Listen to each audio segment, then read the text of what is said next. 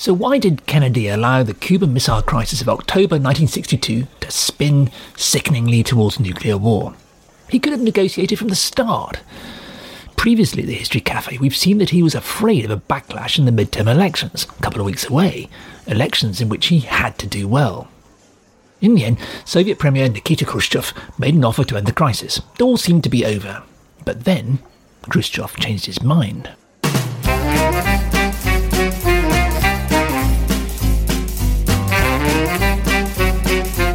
Hello, good to see you at the History Cafe. This is where we come to talk, usually about historical stories everyone knows. Just want to try out some new ideas. I'm John Rosebank. And I'm Penelope Middlebow. At the History Cafe, we revisit stories that have got stuck in our collective memory, but just don't look quite right to us. So get yourself a coffee, pull up a chair, and let's see what happens.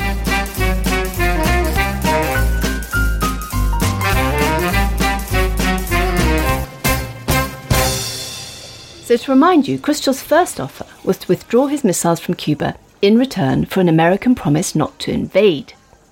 Since there were over 50,000 Soviet military personnel on the island, calling off a US invasion was the easiest decision Kennedy would have to make. He'd already halted an invasion in August 1962. But then Khrushchev demanded the Americans also remove the nuclear missiles trained on the Soviet Union and stationed in Turkey. Impatient to resolve the crisis, he had his new demand read out on Moscow radio. 27th of October 1962, day 13 of the crisis, was a Saturday, and Kennedy's advisers, sitting as the Executive Committee, or ExComm, met at 10 o'clock in the morning Washington time. Kennedy's wise men thought they were meeting to discuss Khrushchev's original no-invasion demand. A few minutes into the meeting, they were astonished to be told about a new demand broadcast on Moscow radio, this time to remove the Turkish missiles.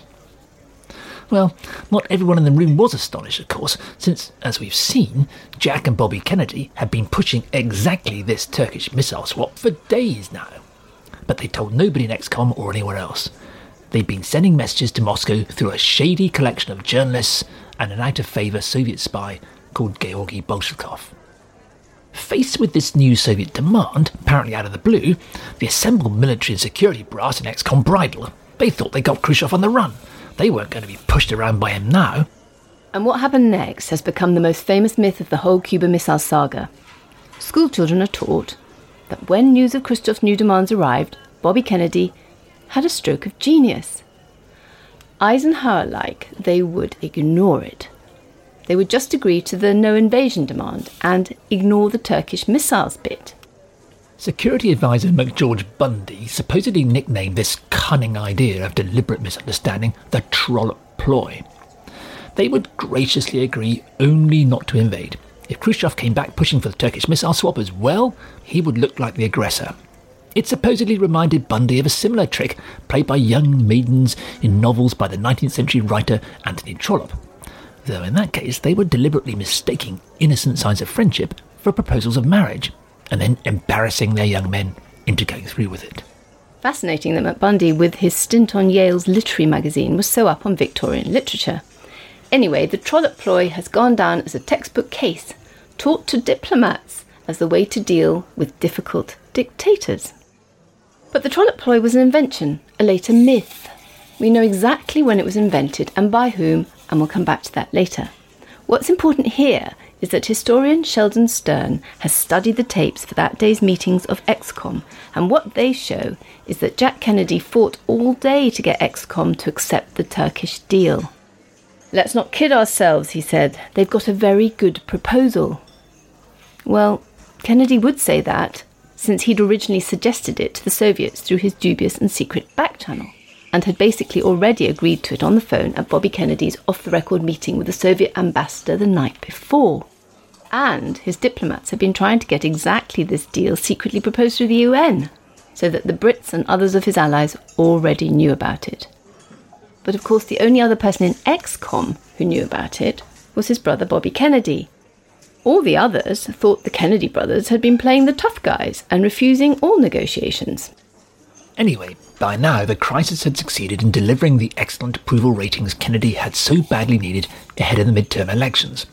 Now he very much needed to bring it to a close before anyone got hurt. Of course, he knew from the conversation with the ambassador the night before that doing the Turkish deal would deliver exactly that. But as we've said before, Kennedy had created a monster. When he tried to get ExCom to accept this reasonable Cuban-Turkish missile deal, he found the whole room against him. They were all for what later became known as the Trollope ploy, ignoring the Turkish missile swap and accepting no invasion as the basis of a deal. And the tapes show beyond doubt that that included Bobby Kennedy, even though from the start he'd been in on making the back-channel offers.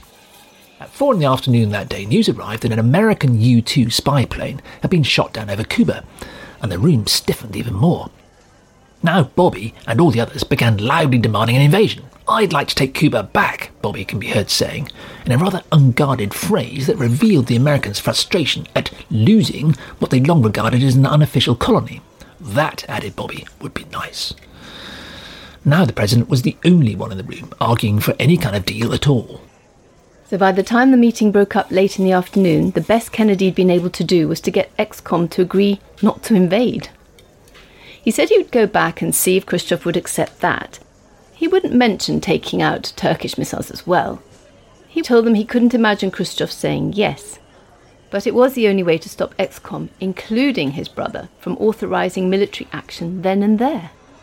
Not so much a Trollope ploy as a shotgun wedding. Now, Kennedy was in a serious situation. He knew the Soviets wouldn't accept an offer just not to invade. He'd already secretly agreed in principle to remove the Turkish missiles. He'd suggested it to the Soviets in the first place. But somehow he had to halt the military crisis he'd unleashed, and which was now spiralling out of control, with war nearly breaking out accidentally every day. So at 8 o'clock that evening, he called a select group to his Oval Office. Bobby was there, Matt Bundy, McNamara, Sorensen, Secretary of State Dean Rusk, and 3 of their advisors. The other 8 members of ExCom were not told. Even Vice President Johnson wasn't invited. This little cabal agreed that whatever ExCom had said, Bobby should meet the Soviet ambassador Dobrynin and secretly agree the Turkish deal. But we want to point out that this 8 o'clock meeting in the Oval Office could have been held 10 whole days earlier, when Adlai Stevenson had first floated the Turkey swap idea. As we've seen, the CIA had been discussing exactly this deal for months. The whole crisis could have been averted. As Secretary of State Dean Rusk pointed out in the Oval Office to the little cabal of ExCom men, all they needed to do was to make it a condition that the Soviets keep the Turkey part of the deal secret. It got Kennedy off the hook of looking weak to the voters. It also meant that they would never have to own up to the rest of ExCom. There was an excellent chance Khrushchev would agree. After all, he would walk away with plenty to show for his escapade, and publicity meant nothing to him. The American public, which was the most important, would be told that the missiles had been removed in return for a simple promise not to invade Cuba, which of course the Kennedy administration would loudly and disingenuously protest had never ever been their intention anyway. All that could have been done 10 deadly days before. But then, of course, Kennedy's approval ratings would not have shot up as they had, as he seemed to manage the crisis. So the offer was sent, and the next day, 28th of October, day 14 of this drawn-out, deadly crisis, Khrushchev agreed. The other members of ExCom congratulated themselves on toughing it out and facing Khrushchev down. They had no idea of the deal that had been done behind their backs. But according to the story told ever since, the crisis was anyway, at last, over.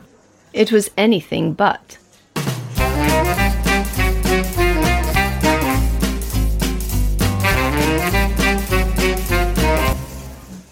On 28th of October 1962, day 14 of the Cuban Missile Crisis, Khrushchev agreed to remove his missiles if the Americans undertook not to invade, and would get rid of the intermediate ballistic missiles pointing at the Soviet Union from Turkey.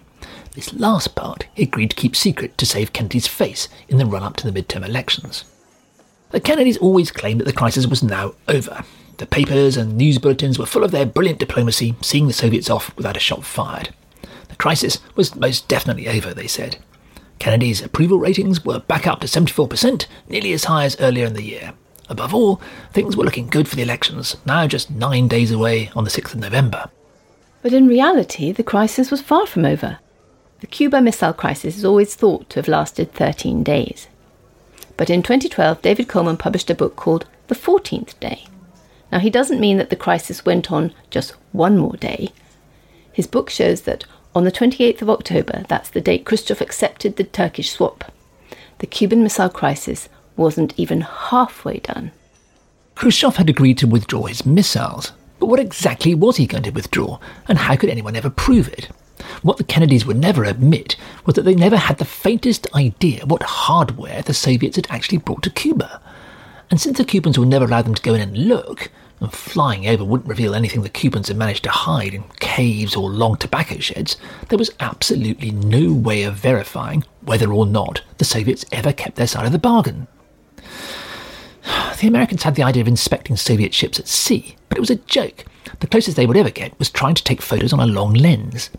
The US Navy sailor Peter Huchthausen remembers assisting a seasick photographer to climb an 80-foot mast for a slightly better shot. The Americans inspected other Soviet vessels by simply flying over them. At first, in fact, the Soviet plan was to leave much of their nuclear arsenal in place on Cuba. When the United Nations met at the end of November, therefore, Khrushchev could still have revealed that he had plenty of ammunition within range of the United States. It included, for example, all the battlefield nuclear weapons that the Americans had never discovered and were never mentioned in the deal. Between them, they packed many times more explosive charge than the Americans had dropped on Hiroshima. It was certainly more than enough to prevent an American invasion. And it was enough to keep Castro on Khrushchev's side. It was perhaps even enough, as had been Khrushchev's original plan, to force Western concessions over Berlin.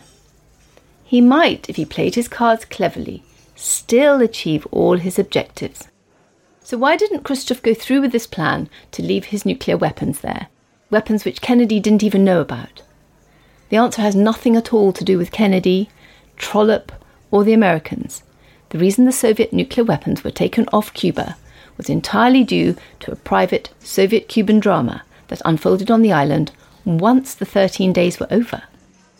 Castro had been understandably outraged that Khrushchev had agreed a deal with Kennedy without once consulting him. He demanded that the Americans negotiate directly with him, that the Cubans' right to self-determination and to arm themselves be recognised. He wanted an agreement ratified by the UN, but Khrushchev, anxious to bring the crisis to a close, ignored him. But for the Cubans, the fight was just beginning. American-backed terrorist attacks on the island were brutal and increasing. You remember the figure from the American historians Blight and Brenner, 5,700 terrorist attacks on Cuba in 1962 alone, most of them probably backed by the CIA. Castro became so incensed at what he saw as the Soviet climb down that Khrushchev began to be afraid he might lose him after all. Castro was openly saying that Khrushchev lacked cojones, balls. Cuban crowds were chanting, "Nikita, Mariquita, lo que se da no se quita," which, politely translated, means, "Mr. Khrushchev, you're a little gay man and you shouldn't take back the missiles you gave us." Of course, this was 1962, and homosexuality was not accepted, as it is now, and was openly disapproved of by the Barbudos. Castro did nothing to stop the chanting. So Khrushchev sent his deputy, Castro's old Spanish-speaking camping companion, Anastas Mikoyan, to soothe Cuban nerves. Mikoyan flew in on the 3rd of November, day 20 of the crisis. During their first meeting, news arrived that back in Moscow, Mikoyan's wife had suddenly died. The Russian was shaken, but decided to see his mission through. It won the deep respect of the Cubans. They were locked in talks for 24 days. The translator got so tired he began making mistakes, and Che Guevara pushed his pistol along the table and joked, "I reckon there's just no other option for you." At first, Mikoyan told the Cubans that whatever they told the Americans, they were going to leave all the R-12 nuclear missiles on Cuba. They would be transferred to Cuban control. But as the days went on, Mikoyan changed his mind. He decided that Castro couldn't be treated like a Soviet puppet, like the compliant leaders of Eastern Europe. He had a mind of his own, and if they gave him nuclear weapons, it might lead to any one of a series of disastrous consequences. One of the key factors in the Soviet calculations was that the missiles didn't have permissive action links, which would have given Moscow joint control over them. If they handed them over to the Cubans, Castro could actually have launched them whenever he chose. Already in Mikoyan's mind would have been the letter that Castro had sent to Khrushchev towards the end of the 13 days. It had been written in an all-night session at the height of the tension and was expressed in rather florid, veiled language. But in the letter, Castro seemed to suggest to Khrushchev that if the Americans looked like launching a nuclear strike on the Soviet Union, then the Cubans would be willing to accept launching a first nuclear strike on them, whatever the consequences for the Cubans themselves. It would be worth it to get rid of the American imperialists. Well, the Soviets were shocked. They sent the R-12s to Cuba as a diplomatic ploy. They never intended to use them. Mikoyan was also alarmed to discover that Castro and his barbudos were still committed to starting revolutions across South America. The last thing Moscow wanted was a trigger-happy, nuclear-armed ally, continually stirring up trouble with the Americans. Mikoyan's fears grew when a couple of days into the talks, Cuban anti-aircraft gunners shot down another American plane. And finally, Mikoyan discovered that Castro was ordering his representative at the UN to reveal what he now regarded as Castro's, nuclear weapons. It would not only have thrown away Khrushchev's remaining diplomatic cards in the Berlin question, but would immediately turn Castro into a dangerous competitor among the communist countries. Mikoyan took a decision. He would not, after all, leave any Soviet nuclear weapons on the island. During a long night of talks on the 22nd of November, day 39 of the crisis, Mikoyan informed the Cubans that he now understood that handing over Soviet nuclear weapons to another country was against Soviet law. Well, it wasn't. There was no such law. But Mikoyan announced that all the nuclear weapons on the island would have to be returned to the Soviet Union. The last nuclear missiles, warheads and bombs finally left Cuba aboard the Arkhangelsk on the 1st of December 1962, day 48 of the crisis. In the end, the missiles had been removed for purely Soviet reasons. But they still left Castro with tanks, armoured vehicles, boats, cruise missiles, MiG jets, and a good deal of other weaponry. More than enough to repel an American invasion. But by now, Kennedy was keen to put the whole Cuban missile episode behind him. His brazen electoral ploy had nearly led to nuclear war. At least he'd turned in a decent performance in the November elections. He'd lost 4 seats in the House of Representatives and gained 4 in the Senate. Not bad for midterm elections, and a lot better than had seemed likely a few weeks before. But for Kennedy, the crisis wouldn't go away. Things were about to get a whole lot rougher.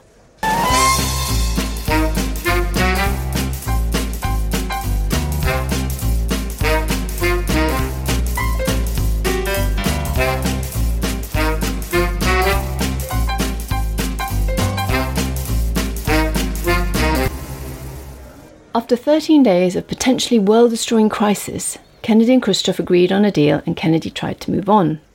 But the impact of the crisis he'd allowed to develop went on shaking his presidency long after. Just as nobody normally talks about the domestic American causes of the Cuban Missile Crisis, nobody normally talks about its domestic fallout either. In fact, Kennedy's image as the all-American hero didn't come until later, after his assassination in November 1963. At the time, his handling of the crisis seemed to convince very few. He faced a storm of criticism. The papers were so furious that Kennedy had surrounded himself with such deep secrecy, they began comparing him to Hitler. 4 months later, in March 1963, they were still loudly repeating the accusation that he'd actually allowed the Soviets to put missiles there so he could get the credit of removing them. In April 1963, Kennedy had to organise an away day with journalists just to try to repair the damage. But Republican politicians went on accusing him, quite accurately, of concealing how much Soviet equipment was still left on Cuba. And by September 1963, his approval ratings had fallen to 56%, his lowest ever. Meanwhile, a poisonous atmosphere filled the Pentagon. One analyst working there recalled a mood of hatred and rage. US Air Force Chief Curtis LeMay bellowed in the president's face, "It's the greatest defeat in our history." For weeks, the military went on shouting that they should have invaded, but they still should. And even more serious than the divisions within America was the fallout for US foreign policy. During that long day of agonising discussions in ExComm over whether to accept the Turkey deal, Vice President Johnson can be heard issuing a sombre warning to his ExComm colleagues. Johnson had said very little throughout the crisis, and he'd waited until Kennedy was out of the room. But then Johnson said that Khrushchev's move was forcing them to, quote, dismantle the foreign policy of the United States for the last 15 years, just in order to get these missiles out of Cuba. It was a very perceptive remark from a much underestimated American, the man who would be president, of course, when Kennedy was assassinated. Since the Second World War, the Americans had worked hard with diplomacy and military deployment and a great deal of money, Marshall aid, to construct a system of anti-Soviet alliances and friendships. But after the Cuban crisis, it all began to unravel. Trust in American ability to work with its allies and avoid needless nuclear escapades had been deeply shaken.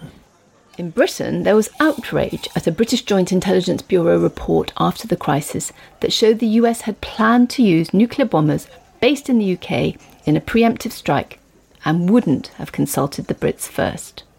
The British Prime Minister Harold Macmillan found himself under attack in the Commons for, quote, being prepared to enter into a nuclear war in support of an act of aggression by the United States. In February 1963, the French signed their own defence treaty with West Germany, ignoring the Americans, and in June they quit NATO and started trade talks with Moscow. And in the following years, the West Germans also adopted a policy of talking directly to the Soviets and ignoring the Americans.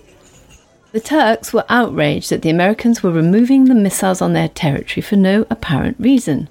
They were, they pointed out, NATO missiles, and had never been Kennedy's to take away without even consulting them or his other NATO partners. Kennedy found himself on the back foot. 10th of June 1963, he made a speech proposing a nuclear test ban treaty without even discussing it with the American military or the State Department. The test ban had been one of Khrushchev's objectives, a means of scaling down his military expenditure and also preventing West Germans getting their own nuclear missiles. The West Germans were outraged.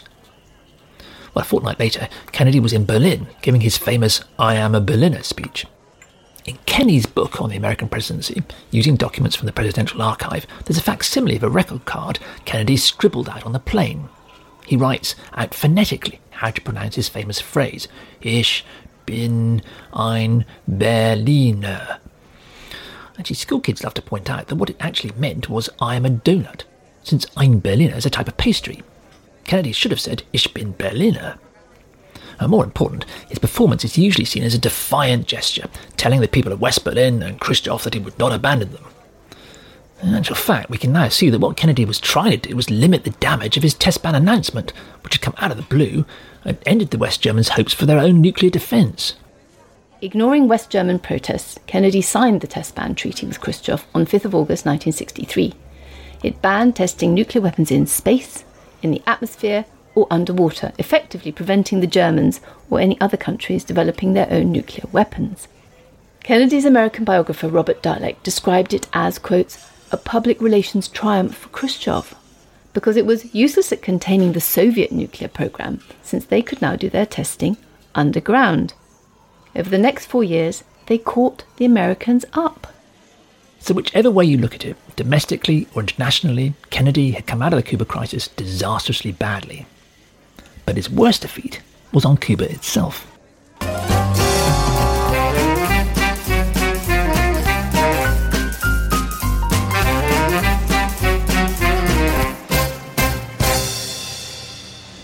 So why did we say Kennedy's worst defeat in the crisis was on Cuba itself? Well, because since 1962, the Americans have spent an unimaginable amount of money and shed a shocking quantity of blood trying to dislodge the Castro regime and its successors. And yet the regime is still there. Cuba is still shrouded by a fog of disinformation, and it's a story that's rarely told. But to quote some well-documented examples, in 1969 and 1970, American scientists were actually trying to alter Cuban weather so that they could destroy the sugar crop. And in 1971, they tried to infect Cuban pigs. In 1976, a CIA-trained terrorist cell brought down Cuban Flight 455, killing 73, most of them teenagers. In 1978, the Cuban mission in New York was bombed. Even organisations sending medicines to Cuba have been blown up. There have been car bombs and shootings, even a bomb dropped from a B-26 aircraft. CIA-funded boats committed acts of piracy around the Cuban coast, and Fidel Castro himself survived more than 50 attempted assassinations. And if you don't believe us, in 2003, American philosopher Noam Chomsky concluded that up to that date, which was after 9/11, Cuba had been, quote, subjected to more terror than maybe the rest of the world combined. Just as shocking, the United States continues to impose an economic stranglehold on the island. According to every relevant international body, Americans' blockade of Cuba is completely illegal. Markus Wolf, a hardline communist who was former head of East Germany's dreaded secret police, called the blockade a straightforward mistake in policy. Castro's revolution, he points out, was never a communist revolution. If American policy had been to allow Cuba to go its own social and political way, American influence would have been so strong. The Soviet Union is so far away. Over time, America would certainly have been the dominant influence. Despite 60 years of punitive blockade, the Castro regime and its successors continued to survive. They even trained for free poor American medical students on condition that once qualified, they returned to work in the most deprived parts of the United States cities. Most recently, in April 2020, President Trump even prevented masks, test kits and ventilators for the COVID-19 pandemic sent from a charity from reaching the island. And when the US government took over 2 US ventilator manufacturers who normally supply Cuba, they were promptly told they could no longer supply the Cubans or indeed the Venezuelans. We'd argue that Kennedy's bid to win a few more votes in the 1962 midterm elections rebounded horribly in his face. So did Khrushchev win the Cuban Missile Crisis? Well, he got some of what he wanted. Given the continued American terrorism, Castro unsurprisingly remained broadly within the Soviet sphere. But it was touch and go.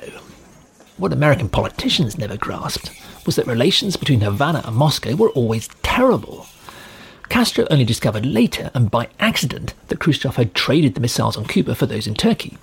He found the Soviets limited the oil they were willing to ship to the island in a bid to stop Castro's revolutionary ambitions in the rest of Latin America and Africa.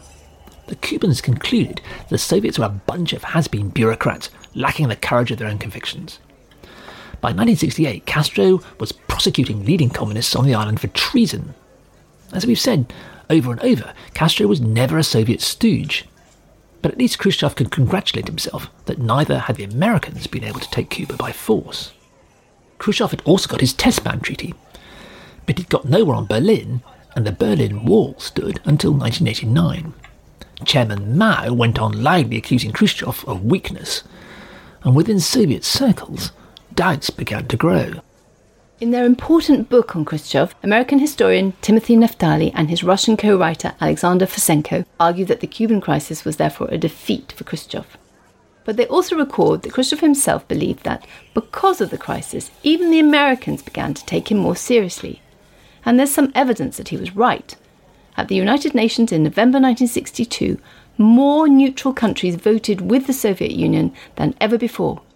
Back home on the 3rd of December 1962, Khrushchev told his presidium that the Soviet Union was now a worldwide superpower.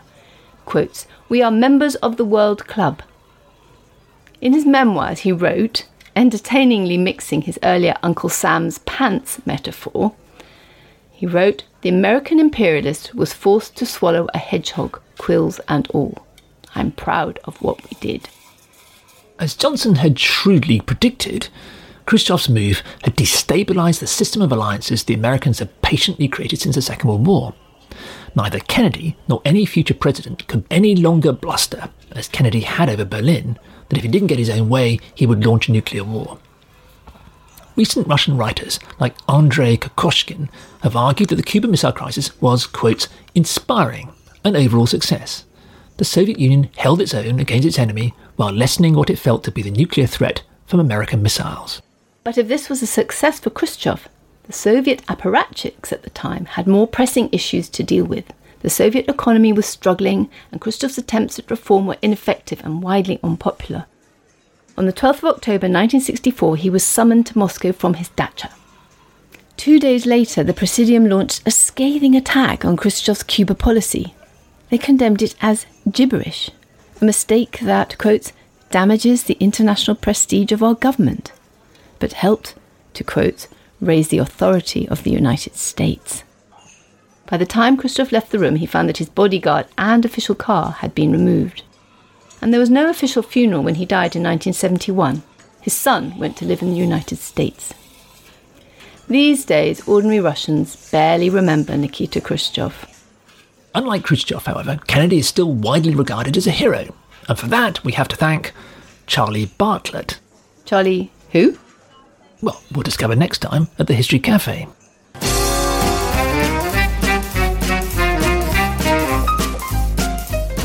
For more on this story and others at our History Cafe, go to historycafe.org. There you'll find information about us and also about further reading you can do. It's also a way to ask us any questions you might have.